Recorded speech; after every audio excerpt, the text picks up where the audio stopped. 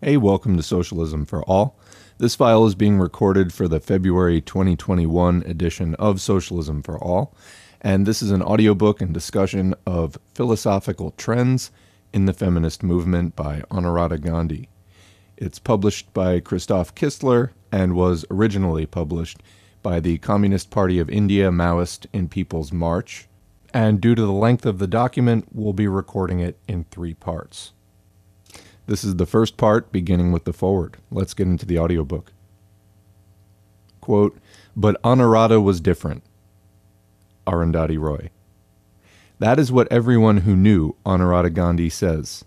That is what almost everyone whose life she touched thinks.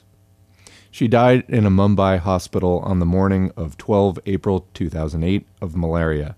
She had probably picked it up in the jungles of Jharkhand, where she had been teaching study classes to a group of Adivasi women. In this great democracy of ours, Anuradha Ghandy was what is known as a Maoist terrorist, liable to be arrested, or more likely, shot in a fake encounter, like hundreds of her colleagues have been. When this terrorist got high fever and went to a hospital to have her blood tested, she left a false name and a dud phone number with the doctor who was treating her. So he could not get through to her to tell her that the tests showed she had the potentially fatal malaria falciparum. Anuradha's organs began to fail one by one. By the time she was admitted to the hospital on 11 April, it was too late. And so, in this entirely unnecessary way, we lost her. She was 54 years old when she died, and she had spent more than 30 years of her life, most of them underground, as a committed revolutionary. I never had the good fortune of meeting Anuradha Ghandy, but when I attended the memorial service after she died, I could tell that she was, above all, a woman who was not just greatly admired, but one who had been deeply loved. I was a little puzzled at the constant references that people who knew her made to her sacrifices. Presumably by this, she meant that she had sacrificed the comfort and security of a middle-class life for radical politics.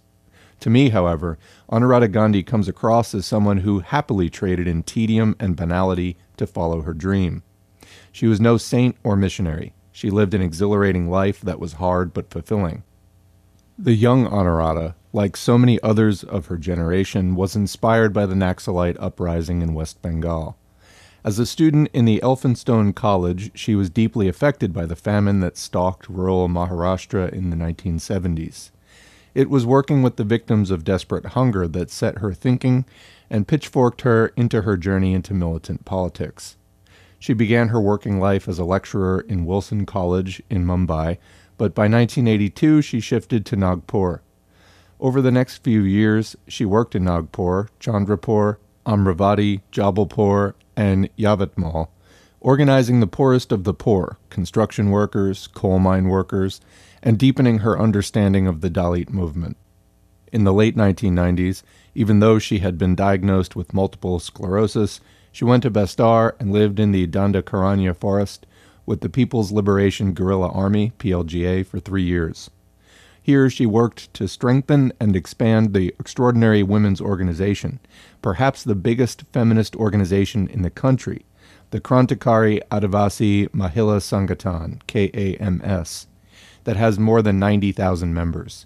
The KAMS is probably one of India's best-kept secrets.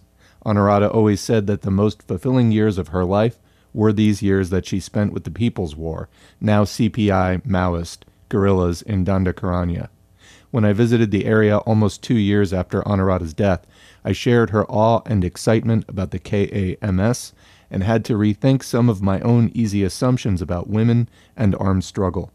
In an essay in this collection, writing under the pseudonym Avanti, Anuradha says, quote, "As we approach March 8, early in the dawn of this new century, remarkable developments are taking place on the women's front in India.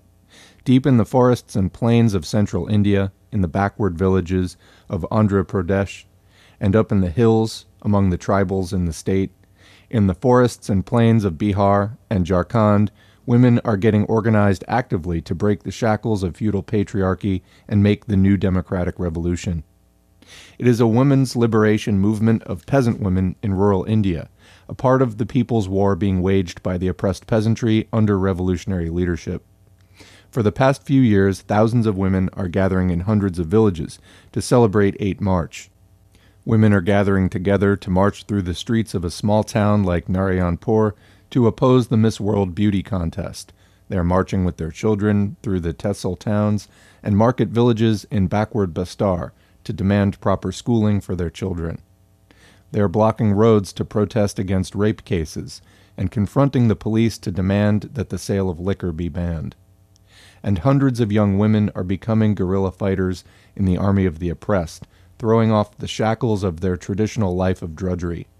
Dressed in fatigues, a red star on their olive green caps, a rifle on their shoulders, these young women, brimming with the confidence that the fight against patriarchy is integrally linked to the fight against the ruling classes of this semi-feudal, semi-colonial India, are equipping themselves with the military knowledge to take on the third largest army of the exploiters. This is a social and political awakening among the poorest of the poor women in rural India. It's a scenario that has emerged far from the unseeing eyes of the bourgeois media, far from the flash and glitter of TV cameras. They are the signs of a transformation coming into the lives of the rural poor as they participate in the great struggle for revolution. But this revolutionary women's movement has not emerged overnight, and nor has it emerged spontaneously merely from propaganda. The women's movement has grown with the growth of armed struggle. Contrary to general opinion, the launching of armed struggle in the early 1980s by the communist revolutionary forces in various parts of the country, the militant struggle against feudal oppression, gave the confidence to peasant women to participate in struggles in large numbers, and then to stand up and fight for their rights. Women who constitute the most oppressed among the oppressed, poor peasant and landless peasant women, who have lacked not only an identity and voice, but also a name, have become activists for the women's organizations in their villages and guerrilla fighters. Thus, with the spread and growth of the armed struggle, the women's mobilization and women's organization have also grown, leading to the emergence of this revolutionary women's movement, one of the strongest and most powerful women's movements in the country today. But it is unrecognized and ignored, a ploy of the ruling classes that will try to suppress any news and acknowledgement as long as it can." Unquote. Her obvious enthusiasm for the women's movement in Dandakaranya did not blind her to the problems that women comrades faced within the revolutionary movement.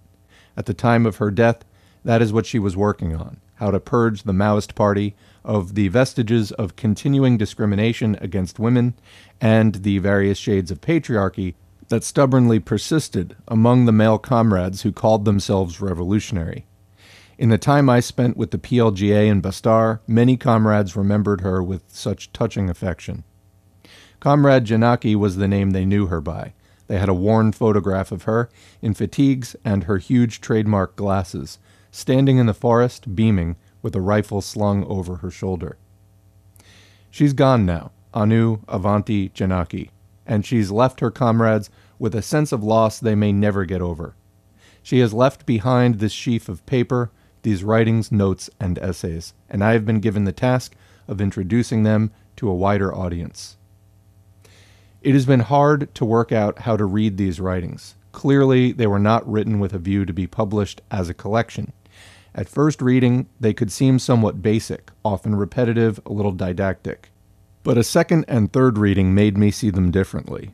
I see them now as Anuradha's notes to herself. Their sketchy, uneven quality, the fact that some of her assertions explode off the page like hand grenades, makes them that much more personal. Reading through them, you catch glimpses of the mind of someone who could have been a serious scholar or academic but was overtaken by her conscience and found it impossible to sit back and merely theorize about the terrible injustices she saw around her. These writings reveal a person who is doing all she can to link theory and practice, action and thought. Having decided to do something real and urgent for the country she lived in, and the people she lived amongst, in these writings Anuradha tries to tell us, and herself, why she became a Marxist-Leninist and not a liberal activist, or a radical feminist, or an eco-feminist, or an Ambedkarite. To do this, she takes us on a basic guided tour of a history of these movements, with quick thumbnail analyses of various ideologies, ticking off their advantages and drawbacks like a teacher correcting an examination paper with a thick fluorescent marker. The insights and observations sometimes lapse into easy sloganeering, but often they are profound and occasionally they're epiphanic, and only could have come from someone who has a razor-sharp political mind and knows her subject intimately from observation and experience, not merely from history and sociology textbooks. Perhaps Anuradha Gandhi's greatest contribution, in her writing as well as the politics she practiced, is her work on gender and on Dalit issues. She is sharply critical of the orthodox Marxist interpretation of caste is class, as being somewhat intellectually lazy. She points out that her own party has made mistakes in the past in not being able to understand the caste issue properly.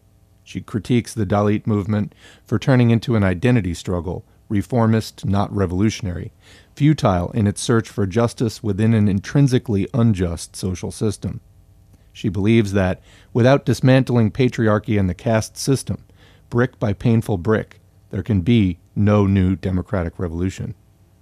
In her writings on caste and gender, Anuradha Gandhi shows us a mind and an attitude that's unafraid of nuance, unafraid of engaging with dogma, unafraid of telling it like it is, to her comrades as well as to the system that she fought against all her life. What a woman she was. And that is the end of the foreword, now beginning the introduction. Internationally, one of the most remarkable developments in the capitalist era has been the emergence and growth of the women's movement. For the first time in human history, women came out collectively to demand their rights, their place under the sun. The emancipation of women from centuries of oppression became an urgent and immediate question. The movement threw up theoretical analyses and solutions on the question of women's oppression. The women's movement has challenged the present patriarchal, exploitative society both through its activities and through its theories. It's not that earlier women did not realize their oppression. They did. They articulated this oppression in various ways, through folk songs, pithy idioms and poems, paintings and other forms of art to which they had access. They also raved against the injustice they had to suffer. They interpreted and reinterpreted myths and epics to express their viewpoint. The various versions of the Ramayana and Mahabharata, for example, still in circulation among rural women through songs in various parts of India, are a vivid testimony of this. Some remarkable women emerged in the feudal period who sought out ways through the means available at the time and became symbols of resistance to the patriarchal setup. Mirabai, the woman saint, is only one example among many such who left a lasting impact on society. This is time for all societies in the world. This was a counterculture, reflecting a consciousness of the oppressed, but it was limited by circumstances and was unable to find a way out, a path to end the oppression. In most cases, they sought a solution in religion or a personal god. The development of capitalism brought about a tremendous change in social conditions and thinking. The concept of democracy meant people became important. Liberalism as a social and political philosophy led the change in its early phase. Women from the progressive social classes came forward as a collective. Thus, for the first time in history, a women's own movement emerged that demanded from society their rights and emancipation. This movement has, like all other social movements, had its flows and ebbs. The impact of capitalism, however constricted and distorted in the colonies like India, had their impact on progressive men and women. A women's own movement in India emerged in the first part of the 20th century. It was part of this international ferment and yet rooted in the contradictions of Indian society. The theories that emerged in capitalist countries found their ways to India and got applied to Indian conditions. The same is true in an even more sharp way in the context of the contemporary women's movement that arose in the late 1960s in the West.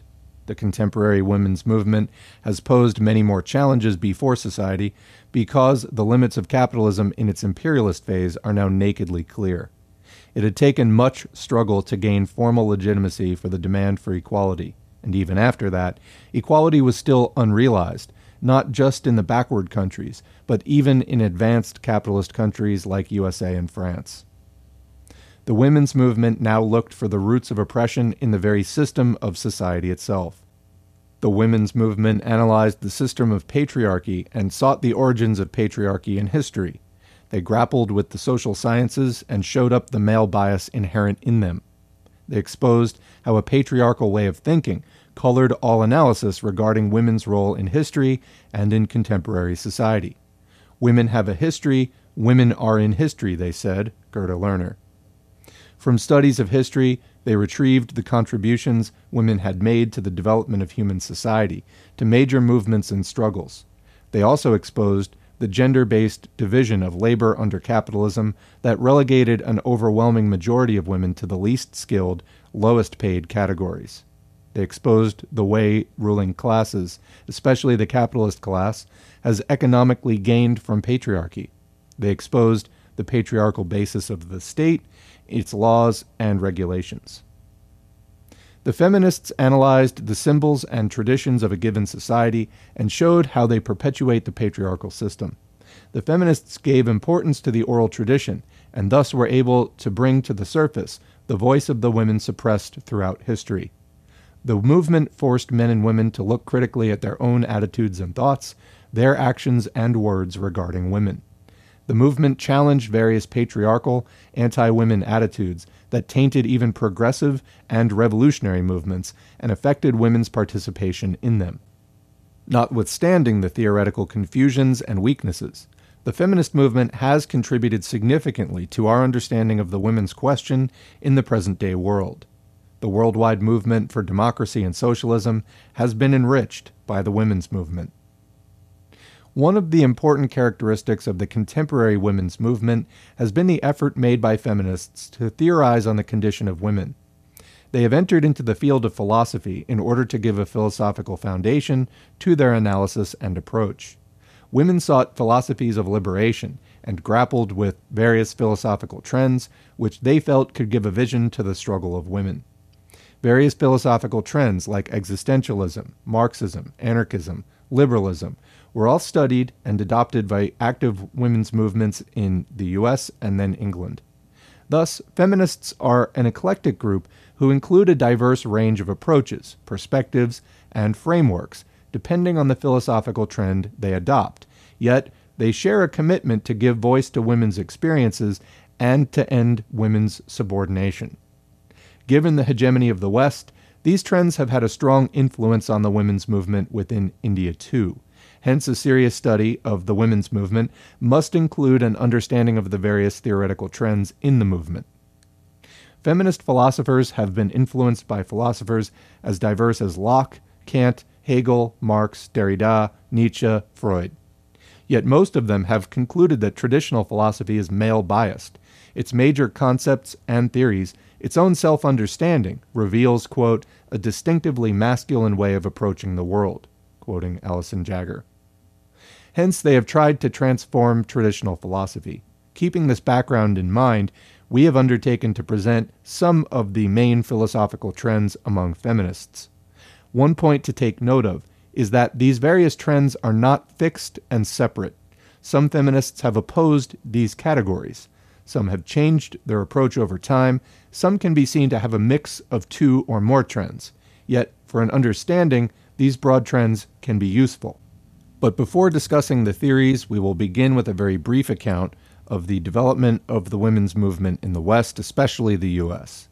This is necessary to understand the atmosphere in which the theoretical developments among feminists grew. And that's the end of the introduction, heading into the overview of the women's movement in the West. The women's movement in the West is divided into two phases. The first phase arose in the mid-19th century and ended by the 1920s, while the second phase began in the 1960s. The first phase is known for the suffragette movement, or the movement of women for their political rights, that is, the right to vote. The women's movement arose in the context of the growth of capitalism and the spread of a democratic ideology. It arose in the context of other social movements that emerged at the time.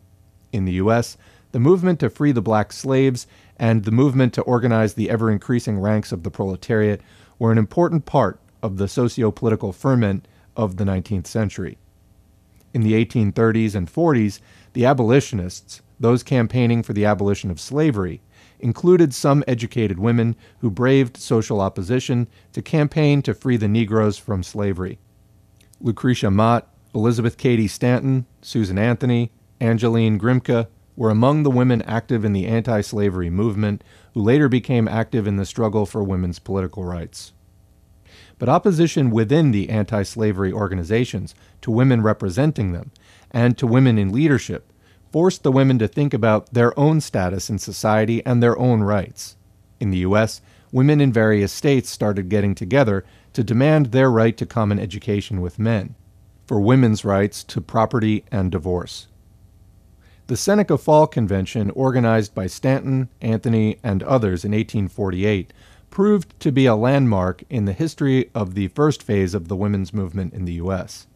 They adopted a Declaration of Sentiments modeled on the Declaration of Independence, in which they demanded equal rights in marriage, property, wages, and the vote. For 20 years after this convention, state-level conventions were held, propaganda campaigns through lecture tours, pamphlets, signature petitions conducted. In 1868, an amendment was brought to the Constitution, the 14th Amendment, granting the right to vote to blacks but not to women.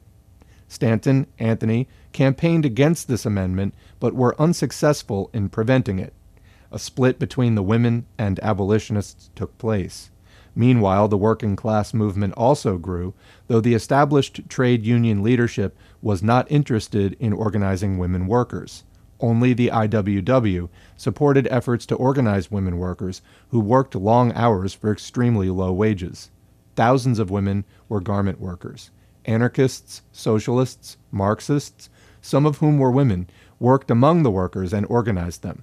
Among them were Emma Goldman, Ella Reeves Bloor, Mother Jones, Sojourner Truth. In the 1880s, militant struggles and repression became the order of the day. Most of the suffrage leaders showed no interest in the exploitation of workers and did not support their movement. Towards the end of the century and beginning of the 20th century, a working-class women's movement developed rapidly. The high point of this was the strike of almost 40,000 women garment workers in 1909. The socialist women were very active in Europe, and leading communist women like Eleanor Marx, Clara Zetkin, Alexandra Kollontai, Vera Zasulich were in the forefront of the struggle to organize working women. Thousands of working women were organized, and women's papers and magazines were published. It was at the Second International Conference of Working Women in Copenhagen that Clara Zetkin, the German communist and famous leader of the international women's movement, inspired by the struggle of American women workers, moved the resolution to commemorate March 8 as Women's Day at the international level. By the end of the century, the women's situation had undergone much change in the U.S. Though they did not have the right to vote, in the field of education, property rights, employment, they had made many gains. Hence the demand for the vote gained respectability. The movement took a more conservative turn, separating the question of gaining the right to vote from all other social and political issues. Their main tactics were petitioning and lobbying with senators, etc. It became active in 1914 with the entry of Alice Paul, who introduced the militant tactics of the British suffragettes like picketing, hunger strikes, sit-ins, etc. Due to their active campaign and militant tactics, women won the right to vote in America in 1920. The women's struggle in Britain started later than the American movement, but it took a more militant turn in the beginning of the 20th century with Emmeline Pankhurst, her daughters and their supporters adopting militant tactics to draw attention to their demands, facing arrest several times to press their demand. They had formed the Women's Social and Political Union, WPSU, in 1903 when they got disillusioned with the style of work of the older organizations. This WSPU spearheaded the agitation for suffrage, but they compromised with the British government when the First World War broke out in 1914. Both in U.S. and in England, the leaders of the movement were white and middle class and restricted their demand to the middle class women. It was the socialists and communist women who rejected the demand for the vote being limited to those with property and broadened the demand to include the vote for all women, including working class women. They organized separate mass mobilizations in support of the demand for the women's right to vote. The women's movement did not continue during the period of the Depression, rise of fascism, and the World War. In the post-Second World War period, America saw a boom in its economy and the growth of the middle class. In the war years, women had taken up all sorts of jobs to run the economy, but after that, they were encouraged to give up these jobs and become good housewives and mothers. This balloon of prosperity and contentment lasted till the 1960s. Social unrest with the Black Civil Rights Movement gained ground, and later the anti-war movement against the Vietnam War emerged. It was a period of great turmoil. The Cultural Revolution that began in China, too, had its impact. Political activity among university students increased, and it is in this atmosphere of social and political turmoil that the women's movement once again emerged, this time initially from among university students and faculty. Women realized that they faced discrimination in employment, in wages, and overall in the way they were treated in society. The consumerist ideology also came under attack.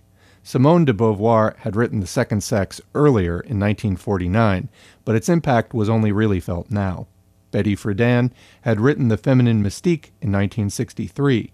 This book became extremely popular. She initiated the National Organization of Women in 1966 to fight against the discrimination women faced and to struggle for the Equal Rights Amendment.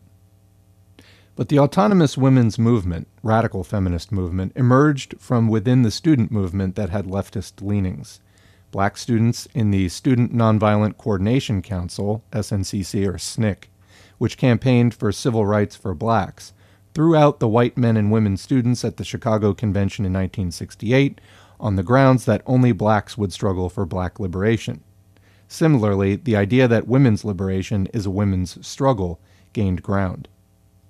In this context, women members of the Students for a Democratic Society, SDS, demanded that women's liberation be a part of the National Council in their June 1968 convention, but they were hissed and voted down.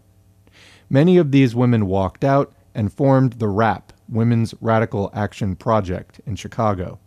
Women within the New University Conference, NUC, a national-level body of university students, staff, and faculty who wanted a socialist America, formed a women's caucus.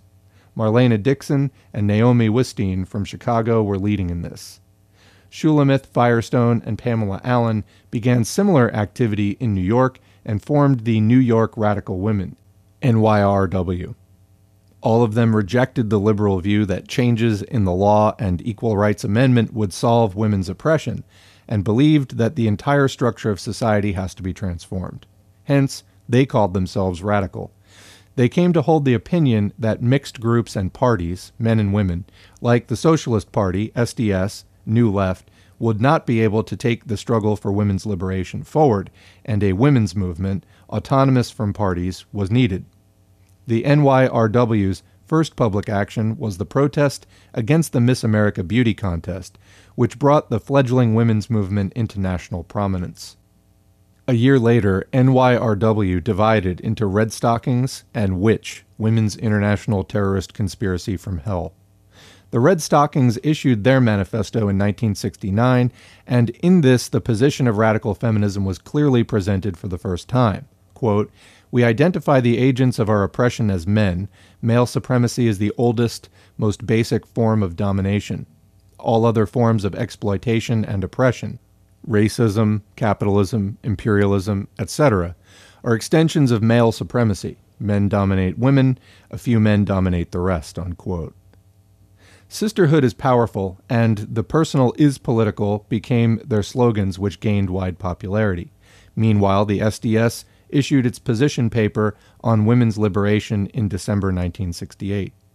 This was debated by women from various points of view. Kathy McAfee and Myrna Wood wrote Bread and Roses to signify that the struggle cannot only be against economic exploitation of capitalism, bread, but also against the psychological and social oppression that women faced, Roses. These debates, carried out in the various journals produced by the women's groups that emerged in this period, were taken seriously and influenced the course and trends within the women's movement, not only in the U.S. but in other countries as well. The groups mainly took the form of small circles for consciousness raising. It must be noted that all of these were following either the Trotskyite or Cuban socialism within the left movement. They opposed all types of hierarchical structures. In this way, the socialist feminist and the radical feminist trend within the women's movement emerged. Though it had many limitations if seen from a Marxist perspective, it raised questions and brought many aspects of women's oppression out into the open. In the later 1960s and early 1970s in the US and Western Europe, quote, different groups had different visions of revolution. There were feminist, black, anarchist, Marxist-Leninist, and other versions of revolutionary politics, but the belief that revolution of one sort or another was round the corner cut across these divisions, unquote, quoting Barbara Epstein. The socialist, Marxist, and radical feminists shared a vision about revolution. During this first period, the feminists were grappling with Marxist theory and key concepts like production, reproduction, class consciousness, and labor. Both the socialist feminists and radical feminists were trying to change Marxist theory to incorporate feminist understanding of women's position. But after 1975, there was a shift. Systemic analysis of capitalism, of the entire social structure, was replaced or recast as cultural feminism. Cultural feminism begins with the assumption that men and women are basically different. It focused on the cultural features of patriarchal oppression and primarily aimed for reforms in this area. Unlike radical and socialist feminism, it adamantly rejects any critique of capitalism and emphasizes patriarchy as the roots of women's oppression and veers towards separatism. In the late 1970s and 1980s, lesbian feminism emerged as one current within the feminist movement. At the same time, women of color, black women, third world women in the advanced capitalist countries, raised criticisms about the ongoing feminist movement and began to articulate their versions of feminism. Organizations among working class women for equal treatment at the workplace, childcare, etc., also started growing. That the feminist movement had been restricted to white, middle-class, educated women in advanced capitalist countries, and was focusing on issues primarily of their concern, had become obvious. This gave rise to global or multicultural feminism. In the third world countries, women's groups also became active, but all the issues were not necessarily purely women's issues. Violence against women has been a major issue, especially rape. But alongside, there have been issues that emerged from exploitation due to colonialism and neocolonialism, poverty and exploitation by landlords, peasant issues, displacement, apartheid, and many other such problems that were important in their own countries. In the early 1990s, postmodernism became influential among feminists, but the right-wing conservative backlash against feminism grew in the 1980s, focusing opposition to the feminist struggle for abortion rights. They also attacked feminism for destroying the family, emphasizing the importance of women's role in the family. Yet the feminist perspective spread wide, and countless activist groups, social and cultural projects at the grassroots grew and continued to be active. Women's studies, too, spread widely. Healthcare and environmental issues have been the focus of attention of many of these groups. Many leading feminists were absorbed in academic jobs. At the same time, many of the major organizations and caucuses have become large institutions, absorbed by the establishment, run with staff, and like any established bureaucratic institution. Activism declined. In the 1990s, the feminist movement is known more from the activities of these organizations and the writing of feminists in the academic realm. Quote, feminism has become more an idea than a movement, and one that lacks the visionary quality it once had, unquote, wrote Barbara Epstein in Monthly Review, May 2001.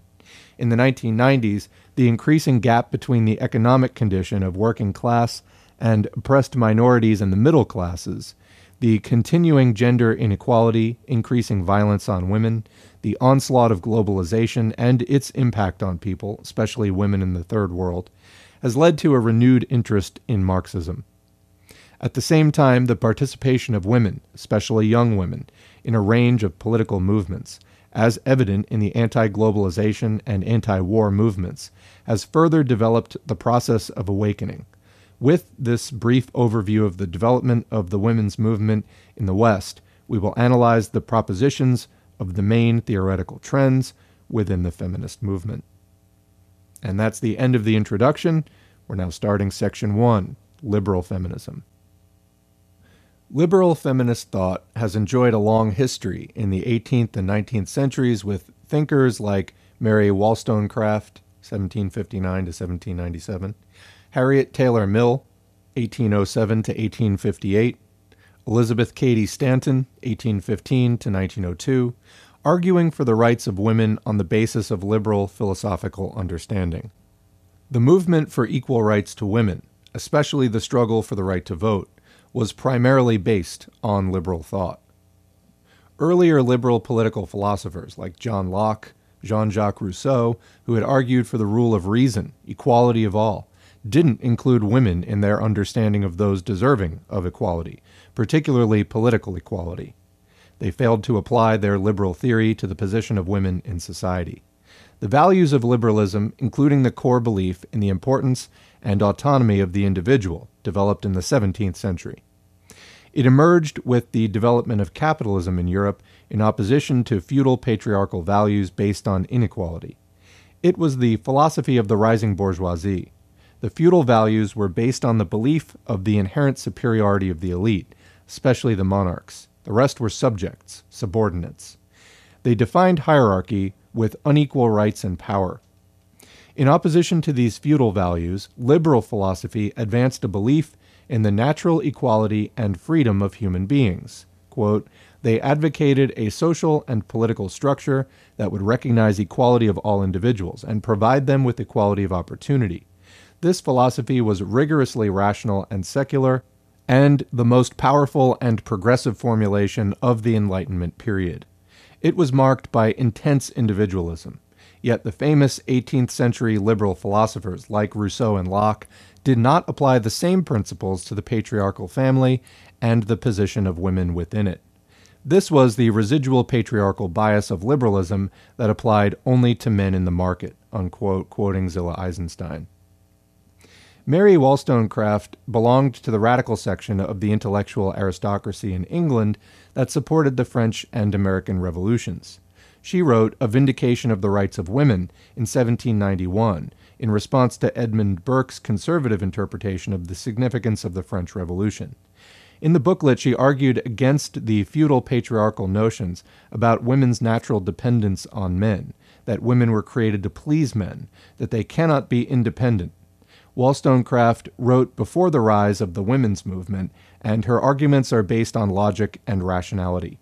Underlying Wollstonecraft's analysis are the basic principles of the Enlightenment, the belief in the human capacity to reason, and in the concepts of freedom and equality that preceded and accompanied the American and French revolutions. She recognized reason as the only authority and argued that unless women were encouraged to develop their rational potential and to rely on their own judgment, the progress of all humanity would be retarded. She argued primarily in favor of women getting the same education as men, so that they could also be imbibed with the qualities of rational thinking and should be provided with opportunities for earning and leading an independent life. She strongly criticized Rousseau's ideas on women's education. According to her, Rousseau's arguments that women's education should be different from that of men have contributed to make women more artificially weak characters. Rousseau's logic was that women should be educated in a manner so as to impress upon them that obedience is the highest virtue. Her arguments reflect the class limitations of her thinking. While she wrote that women from the, quote, common classes displayed more virtue because they worked and were to some extent independent, she also believed that, quote, the most respectable women are the most oppressed. Her book was influential even in America at that time. Harriet Taylor, also part of the bourgeois intellectual circles of London and wife of the well-known utilitarian philosopher James Stuart Mill, wrote on the enfranchisement of women in 1851 in support of the women's movement just as it emerged in the U.S. Giving stark liberal arguments against opponents of women's rights and in favor of women having the same rights as men, she wrote, quote, "We deny the right of any portion of the species to decide for another portion, or any individual for another individual, what is and what is not their, quote, proper sphere. The proper spheres for all human beings is the largest and highest which they are able to attain to, unquote. Noting the significance of the fact that she wrote, quote, "The world is very young and has just begun to cast off injustice. It is only now getting rid of Negro slavery. Can we wonder it has not yet done as much for women?" Unquote. In fact, the liberal basis of the women's movement as it emerged in the mid-19th century in the U.S. is clear in the Seneca Falls Declaration, 1848.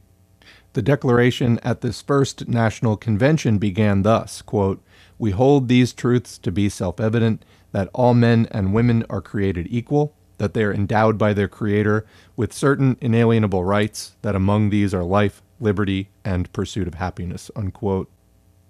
In the next phase of the women's movement in the late 1960s, among the leading proponents of liberal ideas was Betty Friedan, Bella Abzug, Pat Schroeder.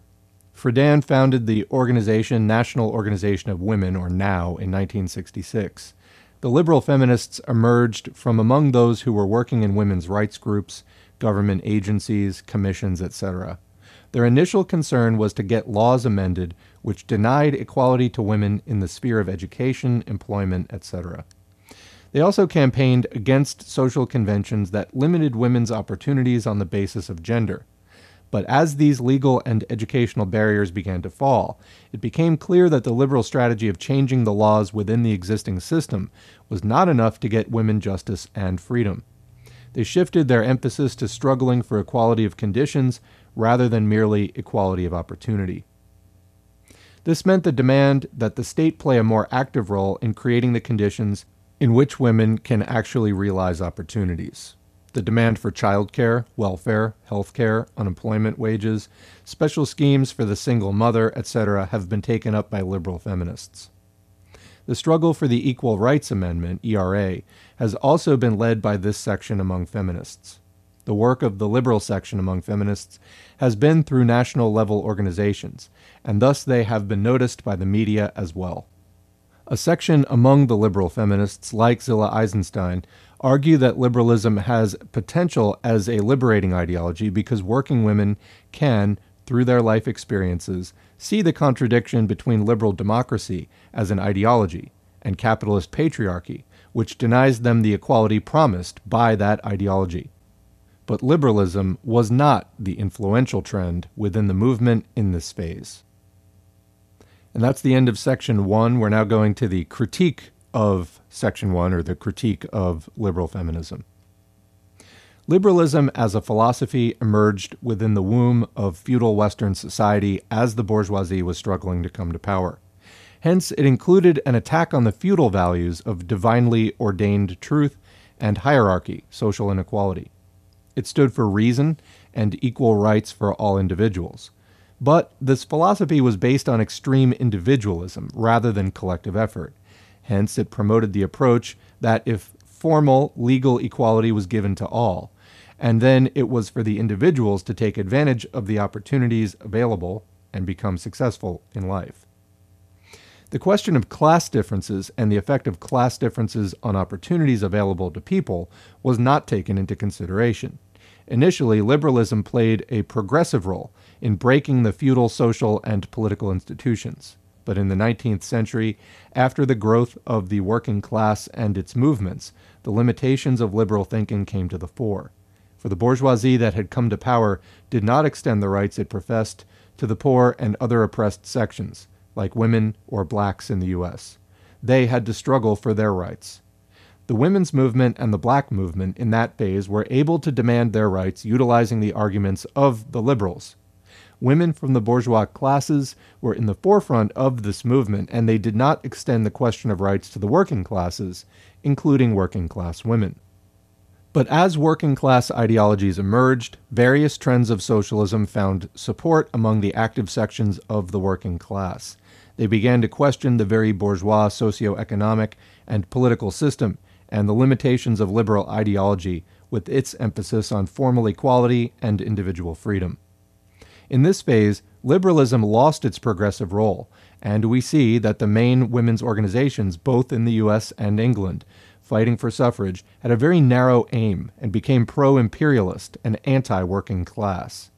In the present phase, liberal feminists have had to go beyond the narrow confines of formal equality to campaign for positive collective rights, like welfare measures for single mothers, prisoners, etc., and demand a welfare state. Liberalism has the following weaknesses. 1. It focuses on individual rights rather than collective rights. 2. It is ahistorical. It does not have a comprehensive understanding of women's role in history, nor has it any analysis for the subordination or subjugation of women. 3. It tends to be mechanical in its support for formal equality, without a concrete understanding of the condition of different sections and classes of women and their specific problems. Hence, it was able to express the demands of the middle classes, white women from middle classes in the U.S. and upper caste women in India, but not those of women from various oppressed ethnic groups, castes, and the working laboring classes. 4. It's restricted to changes in the law, educational and employment opportunities, welfare measures, etc., and doesn't question the economic and political structures of the society which gave rise to patriarchal discrimination. Hence, it's reformist in its orientation, both in theory and in practice. 5.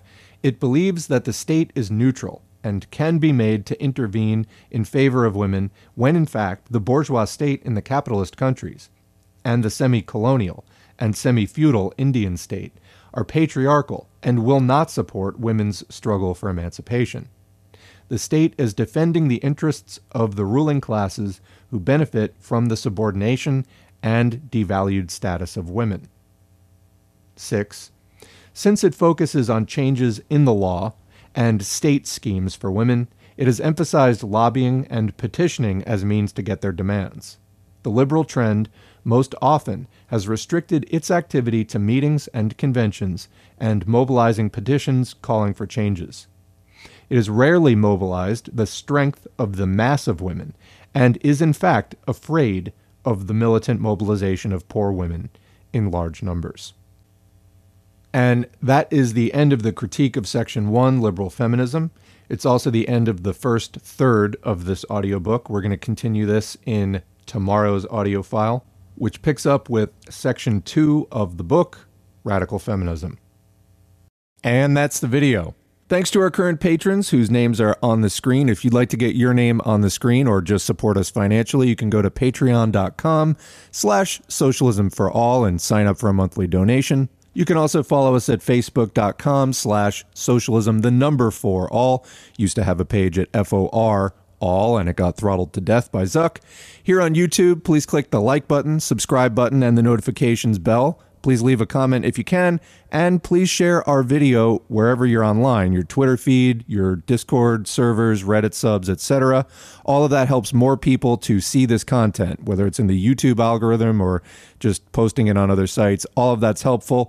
All of you out there supporting and promoting this content makes it all go that much more smoothly. We need to end capitalism, normalize talking about socialism today, and it's really kind of our only hope for a better tomorrow. Thanks for all you do, and we will catch you in the next video.